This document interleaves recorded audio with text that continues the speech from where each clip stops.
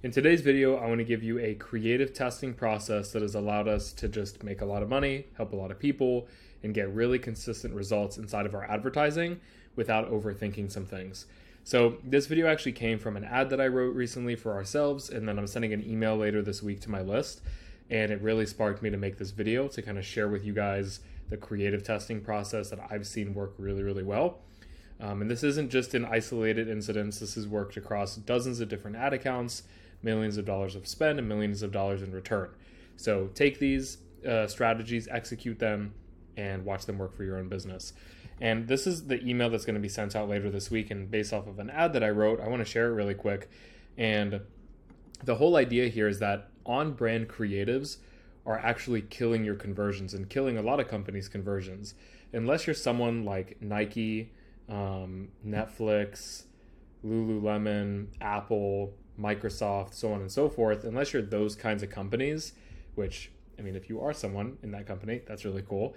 But you shouldn't really be focusing on the very, very branded brand awareness ads all the time, right? The difference between an ad that's on brand and an ad that's out of the box is that 90% of businesses like to run ads that are on brand, right? They don't push buttons, they don't grab attention and stand out.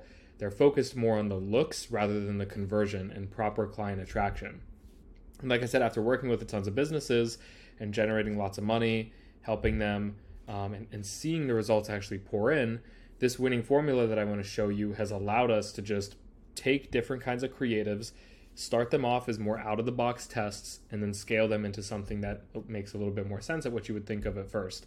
The problem is a lot of creatives that you go into and you're like, okay, I want this to be on brand. I want this to have my colors. I want this to look a certain way, talk a certain way. I want people to feel a certain way when they see it. When you're focusing so much on what it looks like, feels like, and all that stuff, you get pulled away from the actual part that matters, which is why you're running the ad or posting the thing in the first place. You just want customers, right? At the end of the day, a pretty ad isn't really going to determine if you get a customer or not. Now, I'm not saying that you should never run pretty ads, or I'm not saying that the ad should look ugly or that they should just look stupid, right? They should obviously be spelled right. They should look okay. They should look good. And if you have brand colors in there, that's okay. But don't be afraid to use a text-heavy ad or use an ad that is more focused on just grabbing the right person, more so than just looking really, really cool, right?